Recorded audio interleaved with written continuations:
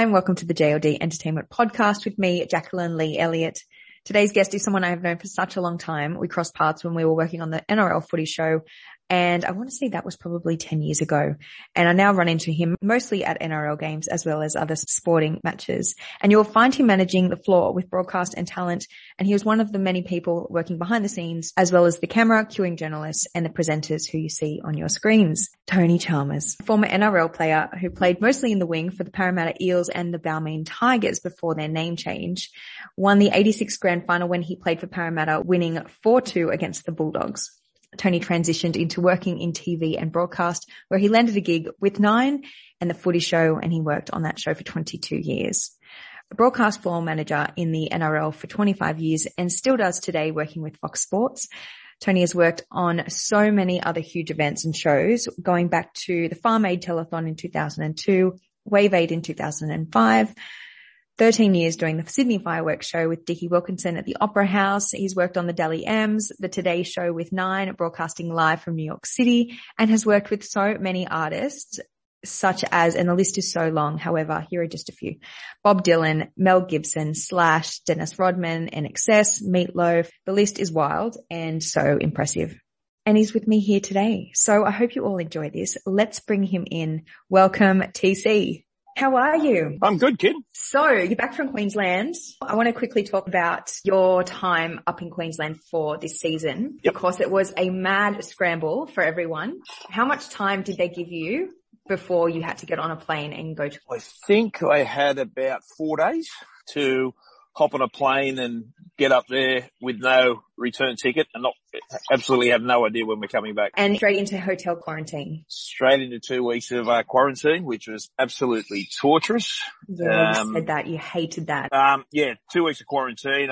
We went up there with a chartered plane with the wives and girlfriends, which is quite interesting. I have absolute the most admiration for the mothers who had a couple of kids with them and, staying in a hotel room for 2 weeks, unable to open the door, unable to go out on the balcony with two young kids would have been absolutely torture. I found it tough doing the 2 weeks with just me, but these wonderful ladies, all they did was have smiles on their faces. In the end, there were kids kicking soccer balls and footballs around the foyer or the lift well. We couldn't leave our floor at the end, so we were sort of a little community. Every floor was a different community. But it was I guess life-changing, but it took me to my limits as far as isolation goes, well and truly. For the season up there, once you're out, was it similar to down here? Everything was kind of, business as usual, or?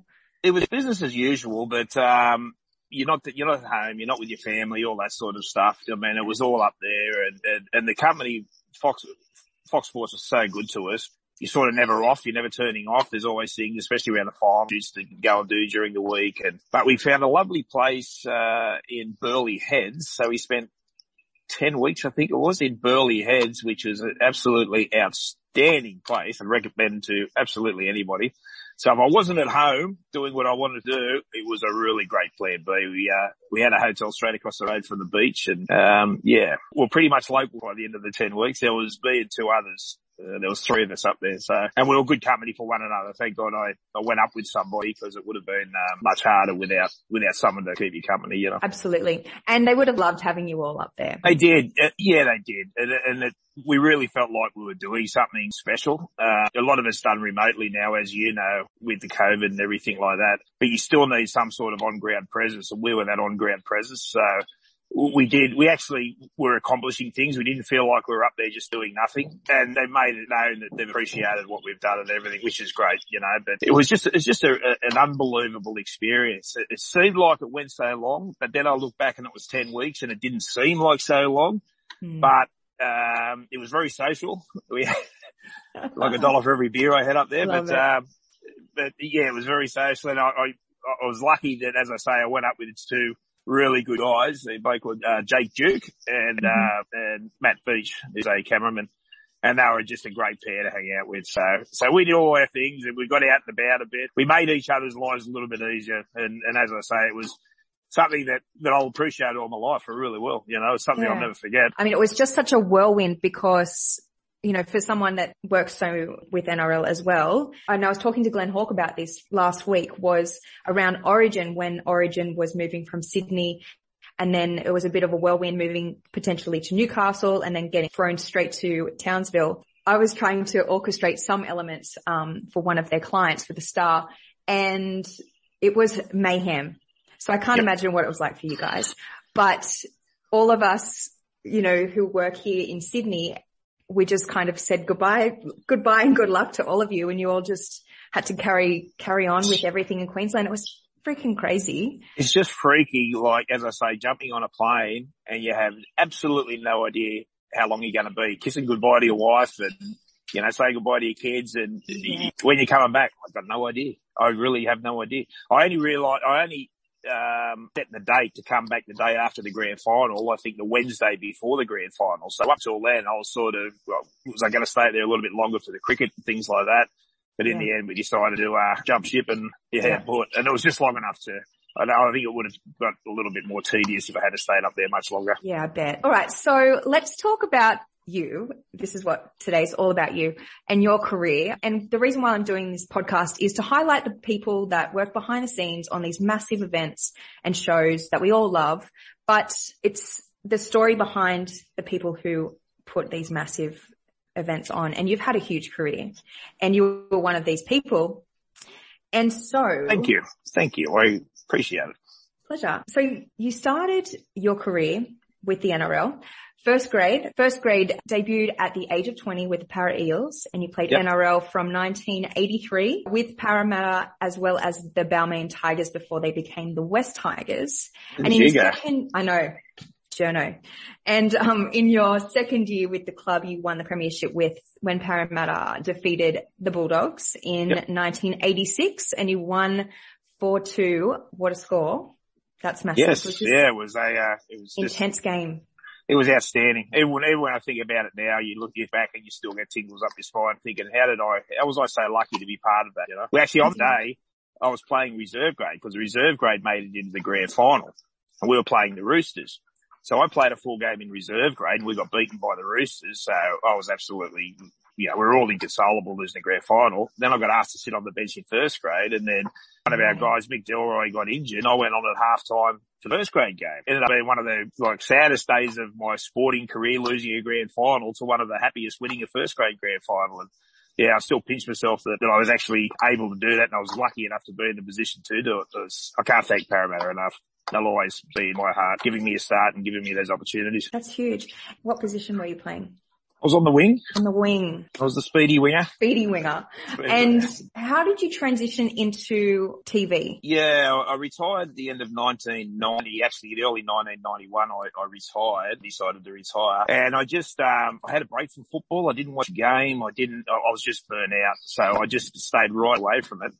And I was actually, I had a little truck company and I just sold that and there was a job offered to drive the outside broadcasting truck for a production company called 010. This was in 95. So I applied and long story short, I got the job. Well, this tiny little production company, they did things like aerobics Oz style and they used to do the soccer and all that. Every day you go, they were monstrous days, 18-hour days, 7 days a week. We worked our butts off. But every day you'd learn something new, you'd have to do a bit of audio, you'd have to do a bit of lighting, and that's where I started to do a little bit of floor managing. And that's where I got the passion. Yeah, it is a passion to do something like that. Lasted there for 2.5 years, and I think one of the weeks we worked there, we worked 112 hours in the week. So jeez Louise. It was, I don't know how I did it, but I did it. But I came away with a lot of knowledge and much more experience than I would have got anywhere else in double the time, So then I actually went out, I was a freelance cameraman, only for about 3 or 4 months, but I put my CV out to 7, 9 and 10, the free-to-air networks. And next thing they called me in at 9 and said, we got a job doing the footy show in the rugby league. Are you interested? And I went, hell yes. Hello. So I was just in the right place at the right time. So I bumped straight into there and started doing the footy show and the rugby league. And that was 25 years ago, and it's still my dream job and I still love it. And the footy show is where our paths crossed. And exactly. So many people tuned in every single week. It was just Thursday nights were honestly, you never knew what was going to happen. They were that much fun to do. Yeah. The grand finals where you and I worked pretty closely, over the years were monstrous. We do a grand final. We do a normal studio show that had about 220 members in there. when we do a grand final show, to have 8,000, 10,000. I think we did one with 12,000 people in. So it was just a mammoth production, and there was 1,000 pieces to it. And, you know, all the good people that work on it managed to get it over the line. Sometimes good, sometimes bad, but, it was always a bit hit and miss with the footy show, but we always got there. And it's something that I was always very proud of. You used to leave on the Thursday night tired because you'd be like, it was busy, but you'd always leave with a sense of relief. Or on the other scale, disappointment if something went wrong. But I couldn't work on a job where I just walk away from it at the end of the day without having some sort of feelings about how the day went, whether it went really good, whether I'm satisfied, whether I'm not satisfied, you know. It's just a tremendous job to get that sort of satisfaction, I guess, or always try to be perfect. You know, I don't think I've actually ever got there yet, but, you always try to do things perfectly and try to have the best. It doesn't matter if you're working on a production and someone in another department, something happens in another department, it all comes back on the crew and everyone takes it personally. So if, you know, there's something out of your control that happens, that it's not everyone's fault, but everyone just takes it personally. It's just this, to get big shows like that and big productions on air takes the work of so many different people and so many talented people. People just don't understand how good it is to work with a great crew. And seeing your face in the grand finals with the girls and all that, I used to breathe that little bit of sigh of relief to think, okay, Jack's there, you know, and it just makes everybody's job so much easier. And with everyone working as hard, knowing their jobs, it makes an impossible job possible, really. Yeah, absolutely. It definitely comes down to the team that you've got around you. Yeah. What were some of the highlights? I mean, you had so many people come onto that show. Who were some of the people that you got to cross paths with? I had a good drink after one show with Meatloaf. That was pretty awesome. He was a good guy. He was actually, to be honest, he was a little bit temperamental to work with. Mm-hmm. But then I met him after the show, and he was outstanding. He's a great guy, you know. We had Kiss on. We had a few incidences with Kiss. They were interesting. But it's funny working with people like that, that you've grown up loving their songs, you know, you grew up with the anthems that they used to sing, and then you finally meet them. Sometimes you're really pleasantly surprised. More times than not, you're not. But, Slash, yeah. Vince Vaughn, Jack Black, John Cena. Yeah. We had Ronda Rousey and, Dana White. UFC. Dana White was a great bloke. What a legend of a bloke he is. You would think that you would just bumped up at the bar or something and you just have a chat with him. He's just an outstanding gentleman. No, he was great. Oh, and the great Steve Irwin. Oh, he was, he used to come on and he was a regular on the show basically. I think we had him riding a camel onto the show one time, but, we did this thing where he put a snake, Fatty has a snake phobia. So he brought out massive python and he put it around Fatty's neck. Well, next thing, all this brown stuff came out of the back of the snake, and he crapped all down Fatty's shirt. Well, he's dry reaching, and I'm standing 5 feet away from it, and I'm dry reaching too, because I haven't got the best stomach in the world. Well, then we get to the break, and Steve Irwin had set it up, and what it was a bit of peanut butter with water in a plastic bag, and he just held it behind it and squeezed the plastic bag, and it all came out. No. So it's funny how your mind wanders, because then when he said that, I thought, it did smell like peanut butter, you know what I mean? When I thought it was crap, it smelled like crap. But when he told us it was peanut butter, you go, yeah, that's right, it was peanut butter. So, wow. And pulling that on air? Well, no one knew about it. No one knew. Absolutely no one knew about it except him. He had the best laugh about it. We should have kept going in the commercial break, because just to see his reaction was outstanding. He loved it. He thought he just done the best joke in the world. Which then we had other incidents like the chili eating incident where the boys ate hot chilies, you know what I mean? Yeah. And mate, their mouth was burning. I'm just feeding milk into them. We got Chief to run out the back. Here's another one. We got Chief to run out the back, and he went to the fridge that we knew he was going to go to, and we put a bit of this milk. Was about a month out of date. so picked up the milk and thrown it down his throat. Next thing he's dry reaching because it was all off milk. But, other things, I mean, Look, you're the person on the floor. You're behind the camera. You're managing everything behind the scenes. What, if you think of the show, and I'm not saying this because you know what I'm talking about, but if you think of the show as in two pieces, there's the control room with the director that's calling the shots and the lighting director and all that, and there's the floor that has to make sure everything goes all right on the floor. I'm in charge of that floor. I'm in charge of the cameraman, the audio guys, talent. I mean, when I first started doing the footy show, they used to hold up cards. It was only a couple of shows old. And they used to hold up cards and Fatty used to follow it and throw to the break or whatever. Well, the first thing I did was throw out those cards because hearing him stuff up the throws was half of the attraction of the show, I think. So talent literally, especially a host, they literally look at me if they're lost or they're lost on the rundown or there's changes. They look at me and I'll let them know where we're going next and what's doing, you know? Yeah. Because I've got the director in my ear. So, it's up to me to implement everything that needs to be done to try and stick as close as we can to the rundown so everyone's across it. Gag's a great gag so long as everyone knows what to do. You know, if it falls flat, just not a good gag. I mean, Graham Kennedy was one of the greatest rehearsers of all the gags. He never used to do one gag without doing a rehearsal. He used to get Kenny Sutcliffe in the back, rehearse, yeah. But those early years on the footy show, honestly, I used to turn up on a Thursday, think, it was like a roller coaster. It was like turning up to Luna Park and you're walking through the front entrance going, now what ride are we going to go on now? You know? We had some big setup. We've had Broken Bones on the show. Poor Ben Ross was having an arm wrestle with Wendell Saylor. Yep. There's another one where I was standing a couple of feet away and I just heard this big crack and I was, God. There was a person in the audience that said she was a doctor. Maybe she went with him, but I was sort of, my priority was to make sure he was okay. But once someone knew that he was being looked after, I had to get back to doing the show. Yeah. We all had 2 or 3 segments to go. Yeah. And as a floor manager and someone who is managing all of that stuff on the ground, you have to kind of just compartmentalize, don't you? And be like, all right, well, we need to just keep going. You've always got to keep a level head. You can't get panicked. If you get panicked, it just reflects on the whole floor. As long as you're assertive without being bossy, but assertive and confident in what you're doing, you can, even if you make the wrong call, if everyone does it, well, it's not the wrong call. You know what I mean? Everyone knows to listen out to you. And if everyone on the floor's got confidence in you, all you got to do is say, do this, and bang, it happens. You know what I mean? If it's a big thing, confidence in our business, as you know, because a lot of people's careers are riding on the calls you make, you know? Yeah. It's a reflection of all and I'm not talking about just on air talent, I'm talking about audio and lighting and all, you know, staging and tech guys and everything. If you don't know what you're doing, you're going to make them look bad. So the more experience you get from it, the better. When I first started doing the footy show, I'd hardly floor manage the thing. I was a part-time floor manager at best. And I know so much more now, thankfully. I think after 25 years I would.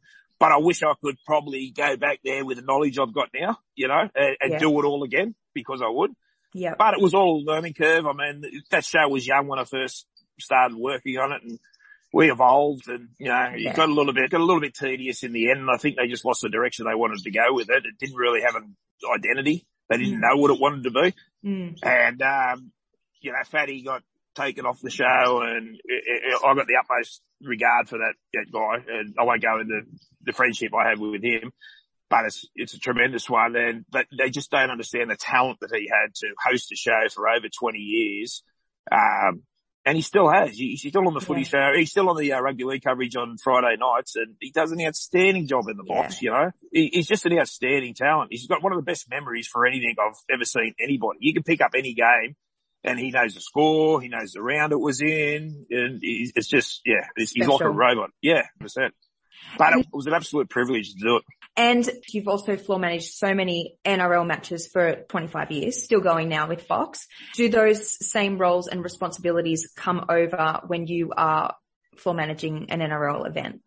A certain amount do. There's a certain amount of confidence you need to do what I do, especially on grand final day, state of origins, the big games, when we've got entertainment, where I've got to liaise with the NRL, the people on the ground who are in charge of the entertainment. I've got to make sure that, you know, they get there on time, they start on time. If we've got a hard queue, I've got to make sure that the bear's ready to go or the talent's ready to go. And there's no, you know, you go back to, I don't know, what's the Billy Idol thing. Remember Billy Idol when he came out? And what happened was he lost all power to his stays, but he still had his microphone that was running off a different system. So you could hear him saying, rock and roll Australia, I love Australia. I'm going, and I've got the director screaming in my ear, what's going on? So I'm with my guys going, is this going to get up?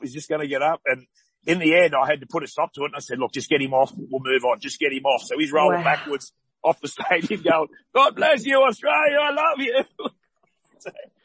I just got Far out. our host to pick up and move on with the broadcast. We couldn't afford to waste any more time, you know. Yeah. So And you've got to make those calls. Well, you've got to back yourself. You've really got to back yourself to make those calls. And, you know, thankfully, probably more through luck than anything else, I feel like I make the right calls in those situations more times than not. And that's all through experience and all through confidence. And like, you know, I've done roughly NRL games. It'd be over 2,000 NRL games. So it all comes with that experience. And it comes with, you know the roles of the people you work with, and you don't overload them with stuff that they don't need to be overloaded with, and you just trust them with the stuff that they're put there to be trusted with, you know? Yeah. And if you can keep it like that, everything seems to work pretty well. You know what I mean? With live sport, I mean, 90% of the product is what happens on the ground. So, you know, when the game starts, that's not what I'm putting my feet up. You still got a bit to do, but that takes care of itself. But, you know, pre-game, halftime, post-game, there's a fair bit in it, especially as I say with big games. You've been there, you've seen that. You know, you do a great job with the guys and everything. And yeah, it's a big production, isn't it? Yeah, everyone is absolutely invaluable with things like that. And sometimes it might only be little things, but you can see when on a broadcast when there's people that probably are out of their depths a bit, it actually reflects on the broadcast. You know, the timings, how tight it is. You throw to something, there's dead air for a couple of seconds or something like that. It's just not as tight as when people are doing it that know exactly what they're doing and they're confident in what they do. It's such a jigsaw of, you know, if it was a jigsaw puzzle, it would be one of those 5,000 piece jigsaw puzzles, I think, and everyone's got to fit into everyone else. But as long as you respect what everyone else does, and as I say, you understand what they do, it's a breeze compared to what it could be. And I love it. You know, I hope I'm doing it I love going to work. It's very corny, but I love going to work. I love it. You're passionate about it. Well, I do. You just, as I say, you walk away, as I say, feeling, geez, that was a great day, or God, that was a crap day, or you walk away with emotions. It's not an office job. It's not, how'd you go today? Oh, it's all right. You sat in front of a computer for 8 hours or whatever. No, we get out there and you honestly, especially with the big days, you never know what's going to happen. You never know what you're going to be up against. Yeah. And just being prepared and experienced will the help experience you so much. Yeah. Preparation is the experience. So bang, you can go bang, okay, we won't do this, we'll do this, you know what I mean? And that all comes with experience. There's nothing else. You can't get told how to do that. You can go and do courses, you can do it, nothing's going to teach you to do that other than experience and learning from your experiences. If you don't learn from them, you're never going to be able to make those critical calls that are really big on the coverage, but you realise you've passed the point of no return, or we've got to do something else, or we can't muck around here, you know what I mean? You've got to be the show caller, basically, and you know, that's what I love doing. And you've had the opportunity to travel internationally as well for work. For example, the Today Show, you've been able to broadcast from New York, and you mentioned 3 times. That's huge. Well, there's a funny one there because, the first time they were going over to New York, I used to, when I was at 9, I was the head of the department. We had a guy who used to do all the Today shows. Well, I got a call 4 days before he was flying out, and he'd fallen down an escalator or a set of stairs, and he was in hospital and couldn't go to New York. No. So guess who had to go and quickly get their work visa and run around and do all that sort of stuff. That's how I got the first gig on doing the Today Show in New York. We did right in the middle of Times Square. We stayed at a hotel the 3 times right on Times Square. The time difference was outstanding. I think we went to air at 1:30 in the afternoon, which was 5:30 Sydney time. So you could get in there at a reasonable time, do your rehearsals, and you'd be out of there by 5 o'clock or something like that, and then go and hit it with How good's that? Dickie Wilkins and Carl Stefano and all those guys, and just we had some big nights, and it was great. We did that. I did that 3 times. I did it the next 2 times because they said you did it last time, so you can do it this time. So I scored 3 trips to New York without even trying, really. But that was an eye-opener. I mean, working with American crew and everything, and all fantastic people, but it's just a different world over there. They're very highly unionised, so you can't jump over your department. One time I just framed up a camera in rehearsals, and you think that I'd just cost them their job or something like that. And all these cameramen came running and said, don't do that, don't stop that, don't do that. You know, we got to do that because they're all protecting their jobs. So once you get over the different traditions and customs, which I did pretty quickly in the first day or so, we got a really good working relationship. They're all really good people. I love that. I've got a few more on my list. When we talked about it briefly on the phone this week, the New Year's Eve fireworks that you were able to work on for 12 years. I did those for about 12 years, yeah. Yeah. And you mentioned that, there was 1 year where the fireworks were cancelled. Yeah, we used to go and do the 9:00 fireworks, and that cross was about, I think we used to go for about an hour or something like that. So that was the full on one. And then the midnight ones were virtually just a 15-minute cross. Let's do the fireworks, bang, back in the house, the fireworks, that's it. So we used to go there and do the fireworks. Me and Dickie Wilkins, he's a fantastic man, by the way. Then we'd have a couple of drinks and, socialise at the Opera House and everything, celebrate, and then we do the midnight fireworks. Well, we set up for the 9:00 fireworks, and Fortunato Fodi, the Fodis do all the fireworks. Yep. They've been doing them for years, and they're great guys. So anyway, Dickie's sitting there going, okay, let's go to the countdown for the 9:00 fireworks. Here we go, everybody. And I get a tap on the shoulder, and it's Fortunato Fodi. And he said, there's no 9:00 fireworks. I said, what? I said, what? They delayed. He said, no, there's none. I said, what are you talking about? He said, it's too windy. I've just canned them. So Dickie's going, let's go to the countdown. I'm going, there's no fireworks. I'm behind the camera going, there's no fireworks. So he did a great job. He just kept patting. I think I threw in a couple of guests. There was VIPs standing around everywhere. So I just got a couple of VIPs to fill a bit of time in for us. And yeah, we went without the fireworks, but one of the more interesting ones. But we used to get to do that, as I say, at the Lord Mayor's function at the Opera House. So we're the best seat in the house. You queue on the fireworks. They were massive jobs, but I used to love doing them. They were really good, Did those for 12 years. So now they're tossing up whether to actually have them or not. Every year's a battle for the Fodis, but I truly hope that they keep doing them, because I don't understand how much joy it gives to people.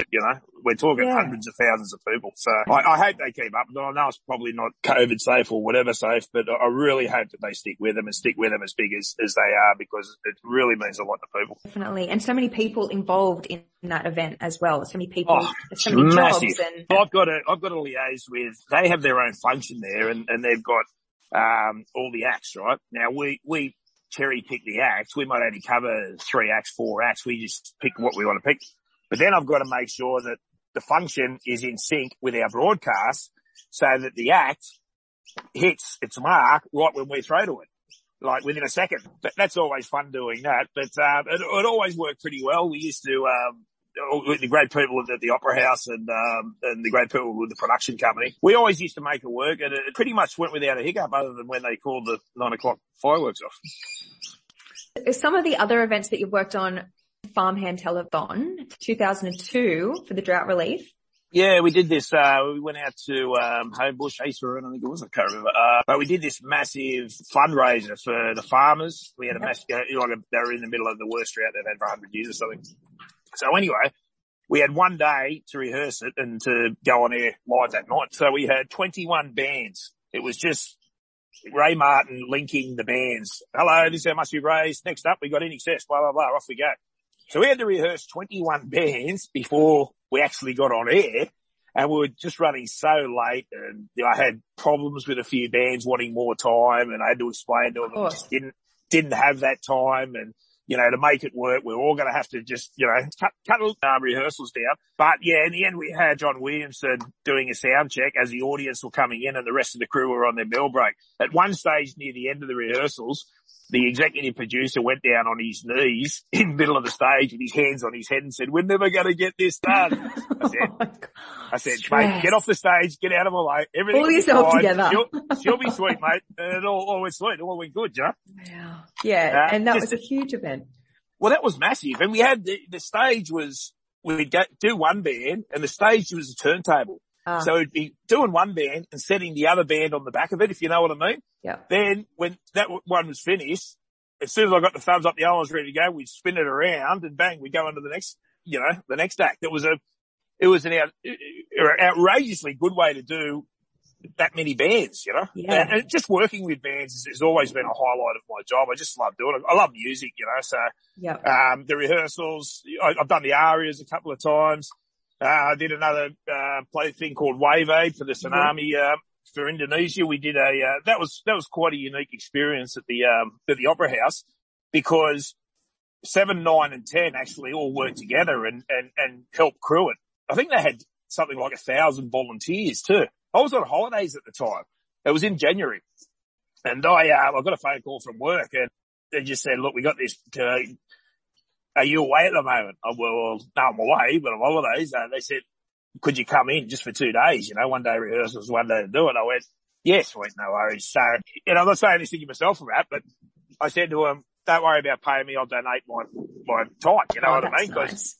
Well, a couple of weeks later, I see a nice bonus in my pay that no one's given me for doing it. So, yeah, but it was that was a unique experience. We had a ton of bands. I think we had 2 stages going. The crowd, I'm not sure what the crowd was, but it would have been 20,000. It's just massive, you know, obviously before COVID times and everything. So that was another day where you walk away totally exhausted, but with a sense of achievement. Yeah, especially those huge events raising money for, like the droughts and the tsunami. And when you get bands, especially the bands that have been around, like the NXSs and like who else is on the, you know, they're coming up to you and saying, oh, thank you very much, you know, you put on a great thing. And when they're actually happy with the way it all went, it's great. It gives you tremendous satisfaction, especially when the big acts have been working God knows how long, you know what I mean? So, yeah, it was nice. It's nice to be part of those massive events. I'll tell you what it is, it's just dropped on me now that I brought up on rugby league, brought up in a team. It's a real team event doing these things, and you feel like you're just part of the team, you know. And that's one thing that really appeals to me. That you think, geez, our team did a great job today, or geez, our team could have done better, or whatever. But you're a team, you know. Yeah. And everyone's got to, like I always say to the guys I'm working with, doesn't matter how little you think your job is, every single one of it are as important as the next. You know what I mean? Every single job you do, and it doesn't matter what it is, but you're doing it because it's important. You know? Yeah. 100%. Are you looking forward to a somewhat normal NRL season next year? Oh, look, I was, but this time last year I was thinking the same thing, and look what happened to this season. So, you know, I'm prepared for anything.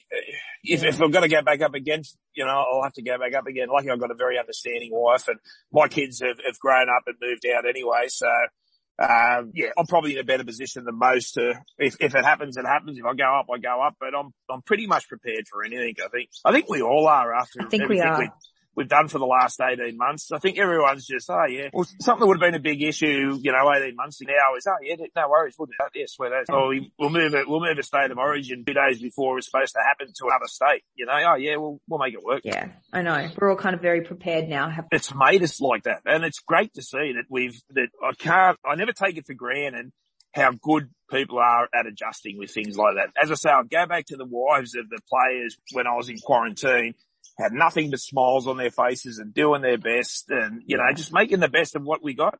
A lot of them hadn't seen their husbands for 3, 4, 5. Look at the Warriors. I mean, they personally haven't been home for 2 years, you know? I know. Yeah, all they do is put a smile on their face and, you know, get on with it. And it's thanks to them and thanks to that attitude across the board with everyone why we're still working, we're still employed, the NRL is still going on, you know? Everyone's got to make those little sacrifices. No one gets bogged down with their own circumstances and puts it on everybody else. Everyone's just, you know, really positive and it's been like, I don't want to say a life-changing experience. It hasn't been a life-changing experience because we've experienced things that we thought we were never going to have to experience, you know? Yeah. I mean, no one would have thought that these last 2 years would be like this. And God bless the NRL. I mean, other than the short hiatus for a couple of months, it's been business as usual. We've got it to air. Not only that, you're getting it on TV, you're giving people enjoyment in these times, which is even more important than normal times. So it's a win-win-win. I'm praying and hoping that, it's semi-normal next year, but then I'm thinking, well, what is normal? No, I think we've lost sight of what normal is. Yeah, it's definitely a different world now. But it's so great just to chat to you about all things career because you've done an insane amount of things. And I've had the time to chat to people just about their careers and reflect on the massive things that we've been working on because we get so busy. You know, before COVID hit, we were so busy. We're just doing event after event after event and shows. And now we've been able to stop and reflect on. It does give you a bit of reflection time, doesn't it? You know, I found that you start to look back at the thing you've done and, you know, and what you've done and what you've liked, what you haven't liked. And as I say, it sounds boring, but 25 years plus doing this job, I still love it I loved it the first day I started and I still want to keep doing it for as long as I can, you know, until they wheel me out. It's a job that I love doing it and I'm blessed I wish everybody could find a job that they love doing, because you spend an awful large part of your life at work. So if you have the added bonus of actually enjoying it, well, it makes you a happier person, you know? It does. And I look forward to seeing you in person, whatever event this may be, but I'm looking forward to it. Yeah, me too, Jackson. It's always good to see your smiling face. I know things are going to run in your department absolutely brilliantly if I see you there. Well, thank you so much for spending the afternoon with me talking. That's okay. Really thank you very much it. for having me on. You're a super interesting person, and I love everything that you've done. And so I'm really glad that we could talk all about it. Thank you, Jackie. Right back at you, kid. Guys, thank you so much for tuning in today. Tony Chalmers, what a chat. You can head over to the news column on our website to read more about this episode. And to stay up to date on all things JLD, find us on Instagram at JLD Entertainment and myself, Jacqueline Lee Elliott.